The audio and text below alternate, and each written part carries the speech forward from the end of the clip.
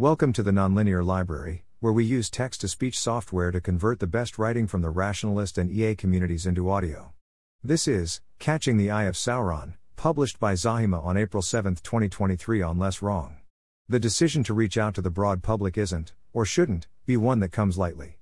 However, once you are actively vying for the Eye of Sauron, writing in time, appearing on highly visible viral podcasts, getting mentioned in White House press briefings, spending time answering questions from Twitter randos, and admitting you have no promising research directions by way of partially explaining why all this public-facing work is happening, you are no longer catering exclusively to a select subset of the population, and your actions should reflect that.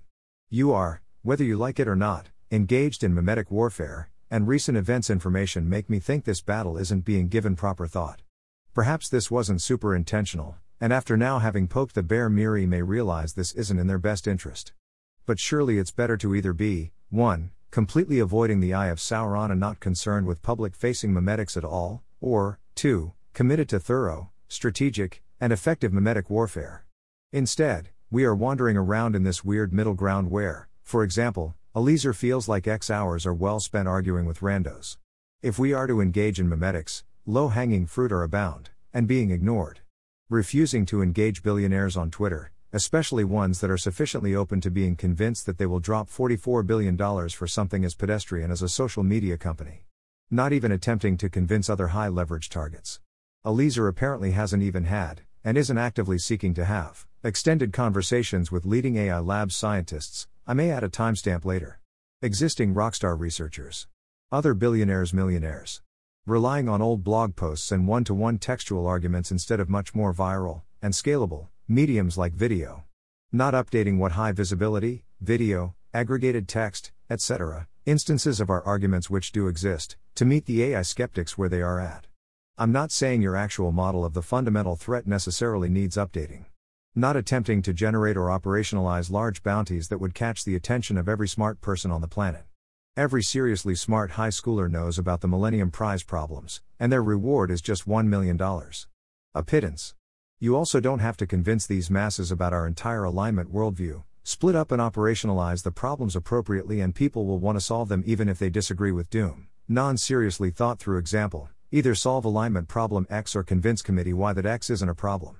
Relying on a bottom-up media strategy whereby the community is responsible for organizing and creating said media. Not attempting aggregation.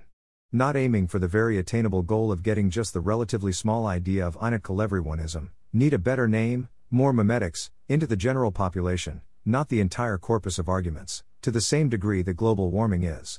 You are effectively running a PR campaign, but the vast majority of people do not know that there is this tiny fervent subset of serious people that think that literally every single person will die within the next 0 to 50 years, in an inescapable way, which is distinct from other commonly known apocalypses such as nuclear war or global warming. The AI that kills even a billion people is not the hypothesis under consideration, and that detail is something that can and should fit within the transmissibly general everyoneism meme. During podcasts interviews, abdicating responsibility for directing the conversation, and covering the foundations of the Doom World model, onto the interviewers.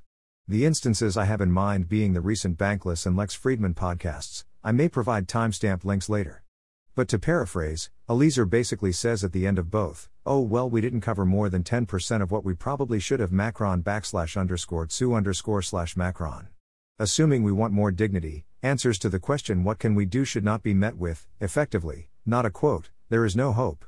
If that's actually a 4D chess move whereby the intended response is something like oh shit he sounds serious, let me look into this, surely you can just short-circuit that rhetoric straight into an answer like take this seriously and go into research, donate, etc., even if you don't think that is going to work.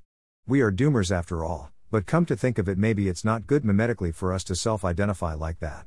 Even if you draw analogies to other problems that would require unprecedented mass-coordinated efforts to solve, how is giving up dying with dignity? Stepping right into a well-known stereotype by wearing a fedora. Yes, this has nothing to do with the arguments, but when your goal is effective mimetics it does in fact matter. Reality doesn't care that we justifiably feel affronted about this. I want to be clear, a leaser is one person who has already done more than I think could be expected of most people. But I feel like he may need a Rigby of his own here, since many of the most powerful mimetic actions to take would best be performed by him. In any case, the entirety of our future should not be left to his actions and what he decides to do. Where are the other adults in the room who could connect these simple dots and pluck these low-hanging fruit? You don't need to export all of the corpus of reasons or even the core foundations of why we are concerned about AI. The meme of everyoneism is the bare minimum that needs to be in everyone's heads as a serious possibility considered by serious people. Further, completely dropping the ball on memetics like this makes me concerned that what we non-insiders see being done is all that is being done. That there aren't truly weird, off-the-wall, secret by necessity things being tried. 4 hours ago, I would have bet everything I own that Eliezer was at least attempting extensive conversations with the heads of AI labs, but given that apparently isn't happening, what else might not be? Thanks for listening. To help us out with the Nonlinear Library or to learn more, please visit nonlinear.org.